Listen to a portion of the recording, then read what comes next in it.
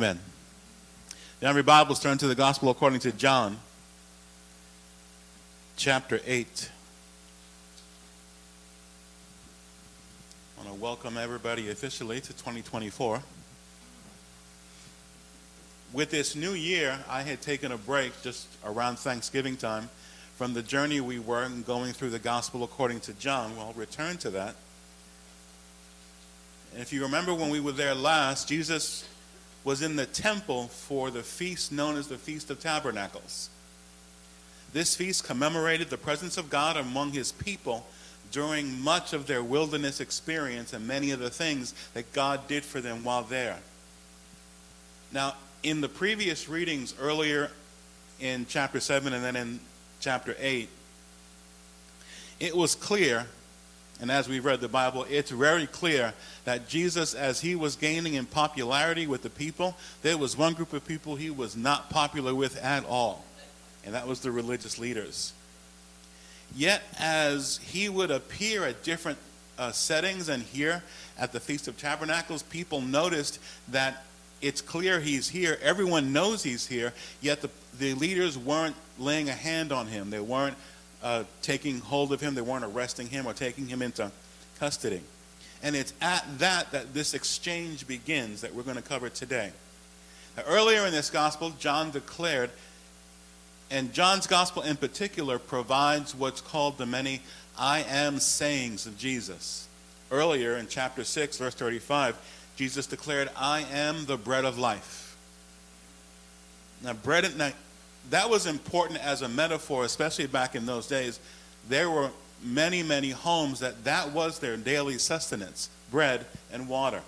So bread and water considered the basics for sustaining life. And Jesus declared that life requires not only coming to him, but then believing in him. For he said, I am the bread of life. He who comes to me shall not hunger, and who believes in me shall not thirst.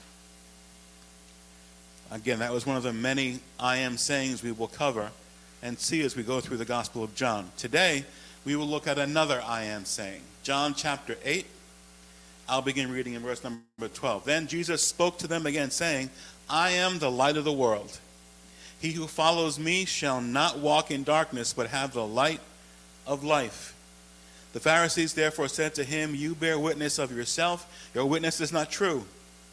Jesus answered and said to them, Even if I bear witness to myself, my witness is true. For I know where I came from and where I am going. But you do not know where I come from and where I am going. You judge according to the flesh, I judge no one.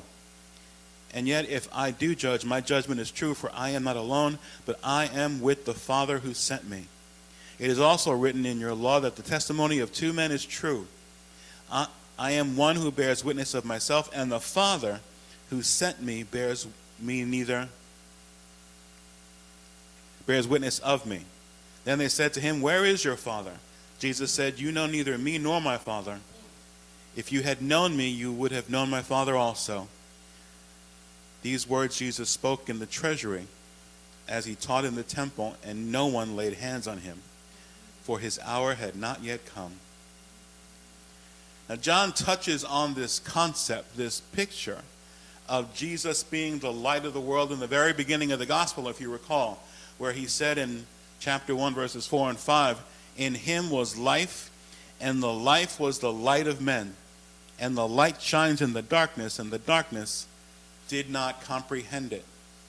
Life with Jesus has, for nearly the church's entire history, often been portrayed as walking or living in the light. By contrast, life without Jesus has often been portrayed as walking or living in darkness. And yet one of the things I will focus on today is not just that Jesus said that he is the light, but that he is the light of the world. He said those who follow me will not walk in darkness, implying that those who don't follow me walk in darkness.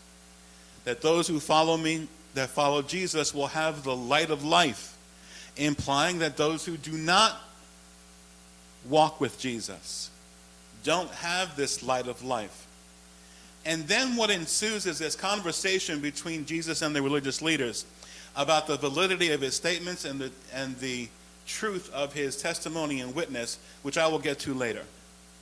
But first, I want to highlight and spend time on something that has often been true of Jesus and the religious leaders that we see in verse 27, which we didn't cover, where it just says they simply did not understand. Ever have someone not understand your commitment, your devotion to the Lord? Not understand why you follow Jesus so passionately? Not understand why you treat others with respect who don't treat you with respect? Why you return good for evil? Why you embrace ways of living that don't seem to be modern or progressive or hip? Ever have anyone not understand why when someone hurts you, you don't hurt them back? Ever have someone not understand why you don't see things in the light of, well, people can believe whatever they want as long as they're happy? You see, throughout literature, deep understanding has always been pictured that you're in a place, and then once you begin to understand something more deeply or understand life more deeply, that the light has been turned on, or it's often been called being enlightened. In fact, right around the same time as the Protestant Reformation, when Luther and his buddies were just basically saying we need to get back to the basics of the Bible, there was this period called the Enlightenment, where there were a number of thinkers, at least they called themselves thinkers. I'm not sure how deeply thinking they were. But there were these thinkers who believed that, well, if we're going to look at the Bible, we need to look at it from a much more human perspective, and we need to see things in the Bible as it pertains to the reality of everyday life. So what we need to do is basically take out anything in the Bible that refers to a miracle, because they just don't happen every day. And that thinking was called enlightened. I have other words for it, but we will go on. You see, people think that they are enlightened when they live differently than the old Bible ways, because they think they're better. People think they're enlightened when they embrace lifestyles that somehow they can't understand why the Bible calls these lifestyles sin. People think they're enlightened when they place their hopes in the human heart. After all, people will tell you over and over again when you're going through a situation, just trust your heart. You have a pastor in this church who is never going to ask you to do that, never going to encourage you to do that. I'm going to ask you to trust the Lord, not trust the human heart. Proverbs is clear. The heart is evil. And the only time I'm going to ask you to follow your heart is if it's clear what or who your heart is following. People think they're enlightened when they look at labels that we've known for centuries about male and female, and well, let's look at them differently now, and let's get rid of them altogether. Yet Jesus connects walking in the light or being enlightened not with how progressive society is. He doesn't connect being enlightened or walking in the light with having some new philosophy or being able to get involved in some new thing. He connects walking in the light or being enlightened with following his ways and following Jesus. 1 John chapter 1 verse number 7 reads, "But if we walk in the light as he is in the light, we have fellowship with one another, and the blood of Jesus Christ, his Son, cleanses us from all sin." The comparison here with walking in the light, it's not just that we walk in the light, because people can say, well, I am walking in the light, and it's my own light. But it's walking in the light as he, Jesus, is in the light. And it yields two things. We have fellowship with one another. Everywhere you go in our culture, every place you turn in our society, people are saying basically what Rodney King said decades ago: why can't we all just get along? And they're looking for that key to human harmony. I have the key. His name is Jesus. When we come to Jesus, he gives us a light that we can have fellowship with one another. And he also says that his blood cleanses us from all sin. So in this verse in 1 John chapter 1, it's not just the key to harmony with one another, it's the key to harmony with God, walking in the light. We want peace in our nation. Our nation needs to walk with Jesus, the light of the world. We want peace in the world, then this world needs to walk with Jesus, who's the light of life. We want peace in our homes, then our homes need to walk with Jesus, who is the light of life. Now why? Because Jesus is the light of the world. Not just the light of the church or the light for those who believe in him. He is the light of the world. It is the light he gives that opens our minds to seeing people differently.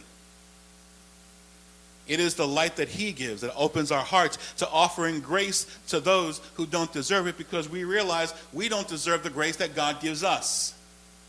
It is the light that he gives that empowers us to bless others that don't bless us, and in fact bless others that curse us.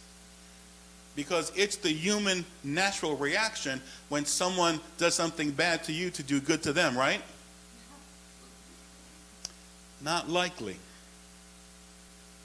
It is the light that Jesus gives that empowers us to do good to those that do bad to us. And it's because for us, and we'll use the phrase, the lights have been turned on. 1 Peter chapter 3, beginning in verse number 8. Finally, all of you be of one mind, having compassion for one another.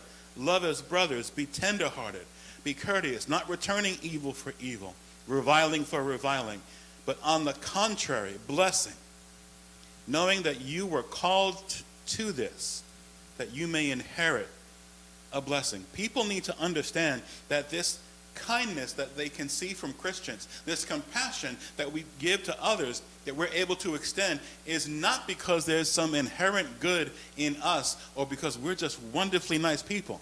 Now, I want us to be wonderfully nice people, but we are this way because the lights have been turned on, and that light is Jesus. Jesus opens our eyes to a whole new way of seeing the world. When's the last time you turned on the news late at night, watched all the news reports, and based on the information the news gave you, said, what a wonderful world we live in? No, I don't think so. I think the last time anyone could ever say that, there was this guy named Walter Cronkite who was giving the news. Long time ago. But when Jesus turns the light on inside of us, he gives us eyes to be able to see things in a whole new way. He gives us the ability to see things not just as they are, but as they could be if people would just get their hearts right with God. Jesus gives us eyes to see a whole new way of looking at the world. Jesus gives us new eyes, or enlightened eyes, to be able to see other people as he sees them. Now, I know this is not true for any of you, because all of us here have only wonderful people in our lives. But there are people out there who look around and all they see is creepy people. I know that's true for none of you. I'm trying to finish it. Without smiling, every single person in your life is wonderful and God-fearing and just pleasant and happy all the time. Nope. But Jesus gives us the ability with enlightened eyes, because the light has been turned on inside of us, that we can see people even on their worst days the way Jesus sees them. Just like Jesus can look at you and me on our worst days and see ourselves the way Jesus sees us, which is my next point. Jesus opens our eyes to a whole new way of seeing ourselves. Now, I'm not a big one who's going to promote the secular concept of self-esteem, because in much of the way in which our culture defines self-esteem, it just gets defined by the Bible as pride. having said that, there's nothing wrong with a healthy way of looking at yourself. There isn't anybody who has given their heart to Jesus who is wrong in looking at themselves the way Jesus does. And church, Jesus looks at you as precious. He looks at you as wonderful. He looks at you as amazing. And oftentimes the biggest issue we have is not with seeing other people the way Jesus sees them, but seeing ourselves the way Jesus sees us. And this all becomes easier when the lights get turned on. The whole conversation that followed Jesus saying, "I am the light of the world," that follows is a declaration that shows how much darkness the leaders were walking in. They focused on the idea that Jesus' proclamations of who he was were his own and that nobody else was corroborating them, that there were no credible witnesses. And this was going back to, and it's found in the Old Testament, that according to Jewish law, nothing could be substantiated unless it was done so by 2 or 3 witnesses, and the witnesses had to be credible. It just couldn't be 2 people you found on the street and paid off. Jesus reminds them that he does have a supporting witness, and that's his heavenly Father. So Jesus had a corroborating witness, and they would have known that if they had any idea or any relationship or any deeper knowledge with the Father. In fact, he says in verse number 18, I am one who bears witness of myself, and the Father who sent me bears witness of me. I would say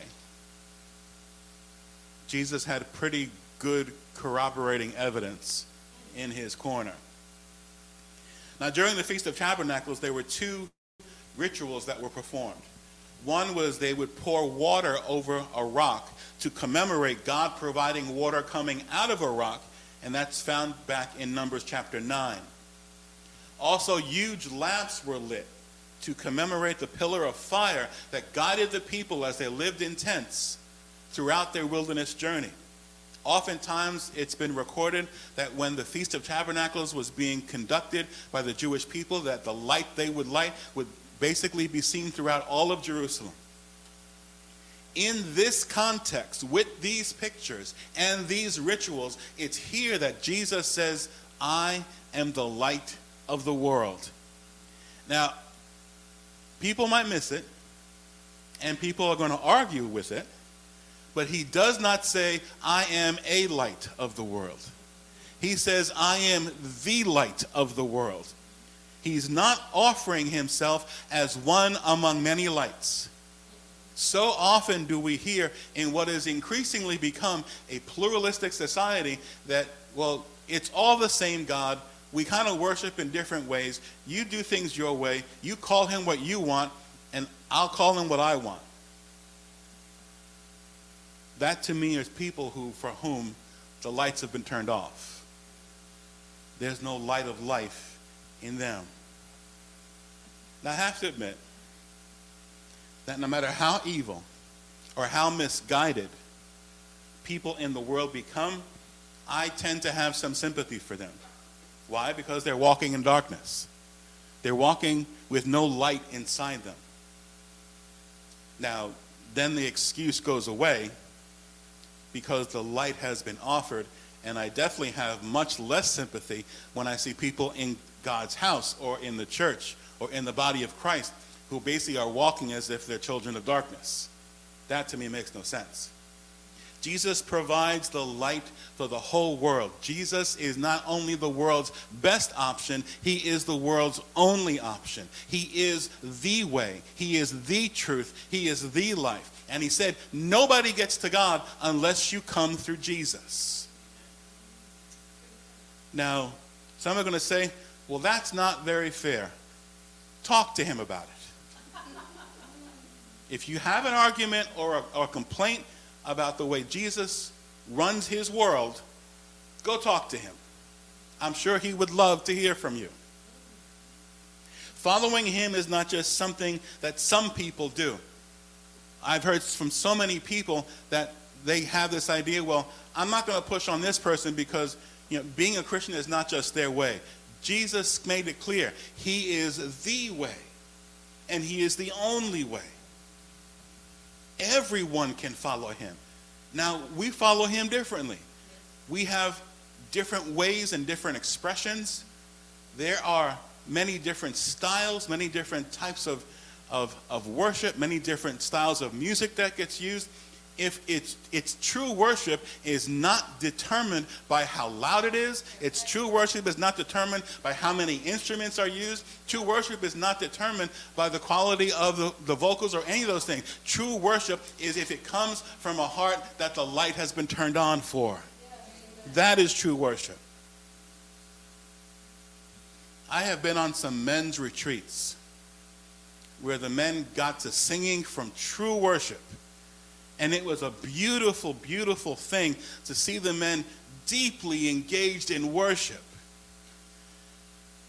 It sounded awful. Because the men who had gathered for this worship had not been gifted with voices. But that didn't matter. What mattered is that their hearts were worshiping their Savior. And we've got this idea mainly in the American church, but in the world in general, that true worship has to fit a secular standard of excellence. Now, I believe in excellence. I talked about that last week. But when it comes to worship, for it to be true worship, what's in our hearts? And what should be in our hearts is a light, because Jesus is the light of the world, and everyone can follow him. 2 Peter chapter 3, verse number 9. The Lord is not slack concerning his promise, as some count slackness, but is long-suffering toward us, not willing that any should perish, but that all should come to repentance.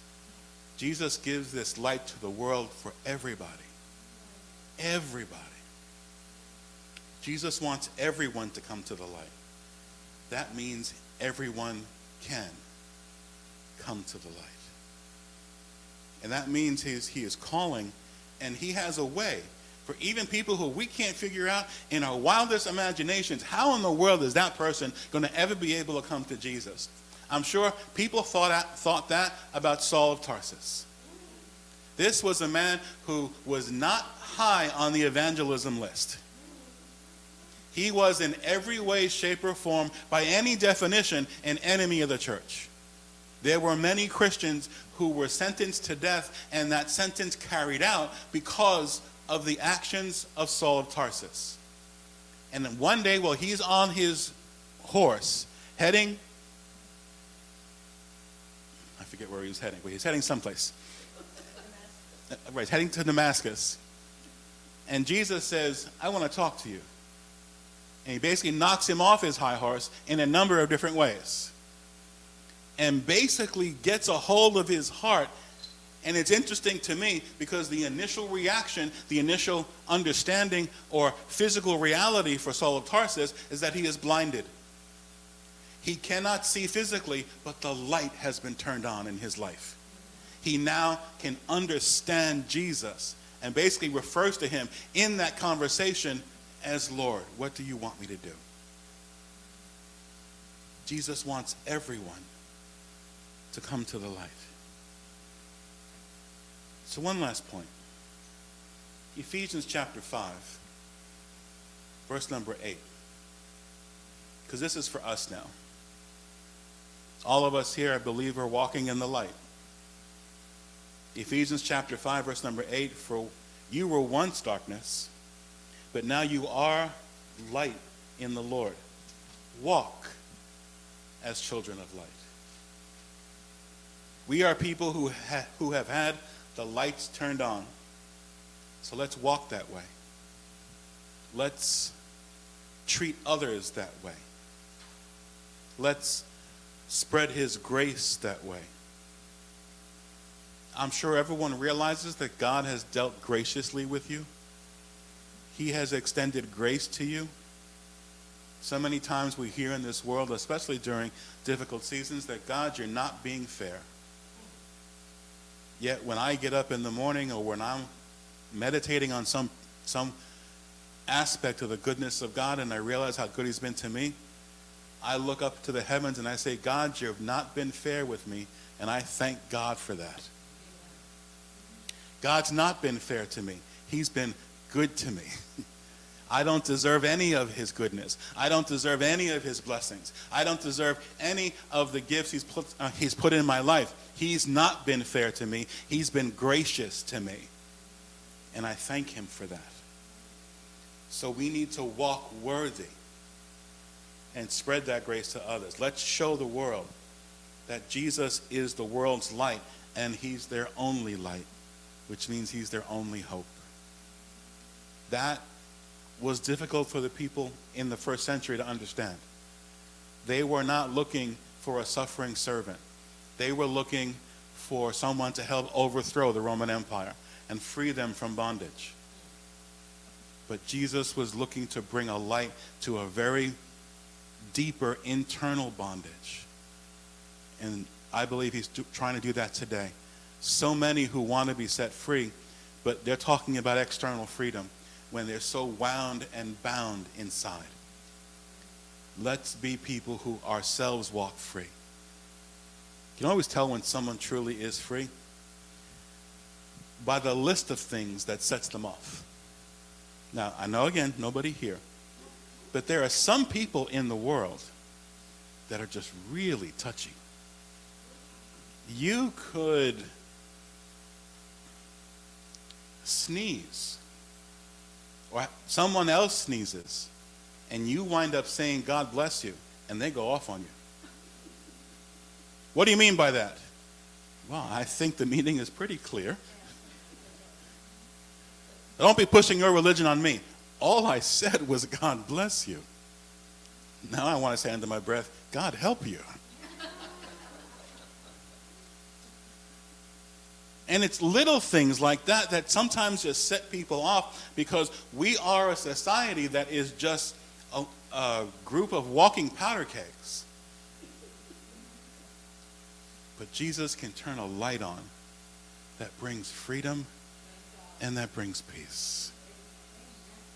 It used to be, and I'll close with this, when I umpired baseball, I umpired it for 15 years. And given the number of games you would do in an average year, which anywhere from 80 to 100, so that's about 1,500 games over the course of 15 years. And things get intense. Coaches get a little carried away. Coaches and players were never the worst of it. It was parents. Because parents, especially of the younger ones, oftentimes I would see on a baseball field, if I went to umpire a game that was for two teams that were in the 15 or 16-year age group, there would be very few fans there. But if I went to a game where they were kids in the 9 or 10 or 11-year-old age group, the entire neighborhood would come out. And everybody in those kids' families would come out. Even if they were family members who didn't really like each other, they came to watch this little kid play baseball. And they got into it. And they couldn't understand why every single time their beloved baby boy came to the plate, it wasn't a home run. Nevertheless, if that mean, rotten, nasty umpire would dare to call their baby boy out on strikes. And I had to convince them of this wonderful principle in baseball called swinging the bat. Please, swing it, and I won't call you out on strikes. But over the course of that time, oftentimes things get heated, and I was present when my partner would often throw somebody out of a game. And it would usually follow a heated exchange that was just kind of ugly to watch and inappropriate, especially when children were around.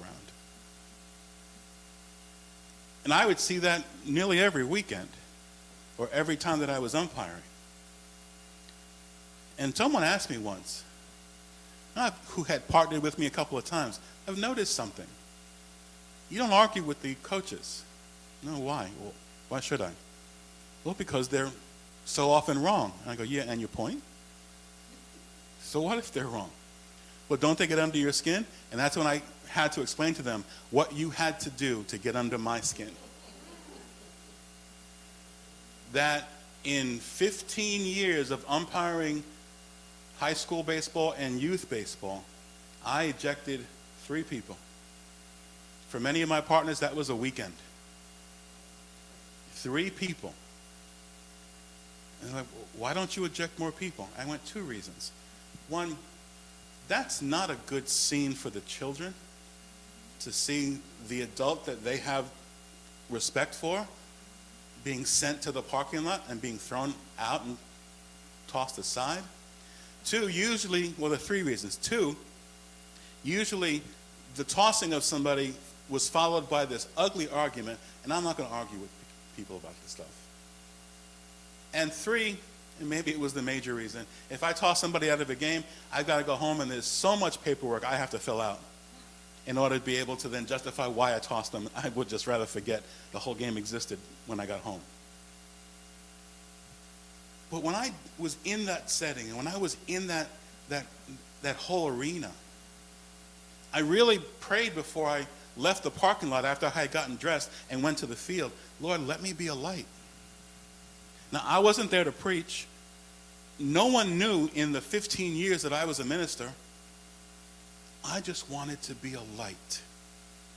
And I do remember one time toward the end of the 15 years, one of the parents who I had seen over the years, when she saw me coming to the game, she smiled and said, oh, good to see you. How often do you say that to an umpire? Good to see you. And I just kind of looked, oh, thank you. And she could see that I was kind of puzzled by her response. And she later came to me and said, I said good to see you because you're always so pleasant. You never curse. No, I never did. Imagine if we could be that in all of our settings. I wanted to be light. Can we agree that this world is dark? That this world is blind? And what it needs is light. Now that means we're going to be putting up with a whole lot of darkness. But the best way for God's people to be used in this age is to have the light shine in dark places. And there are plenty to choose from. That's my encouragement for us today. Jesus said he is the light of the world. So let's go out there and be light.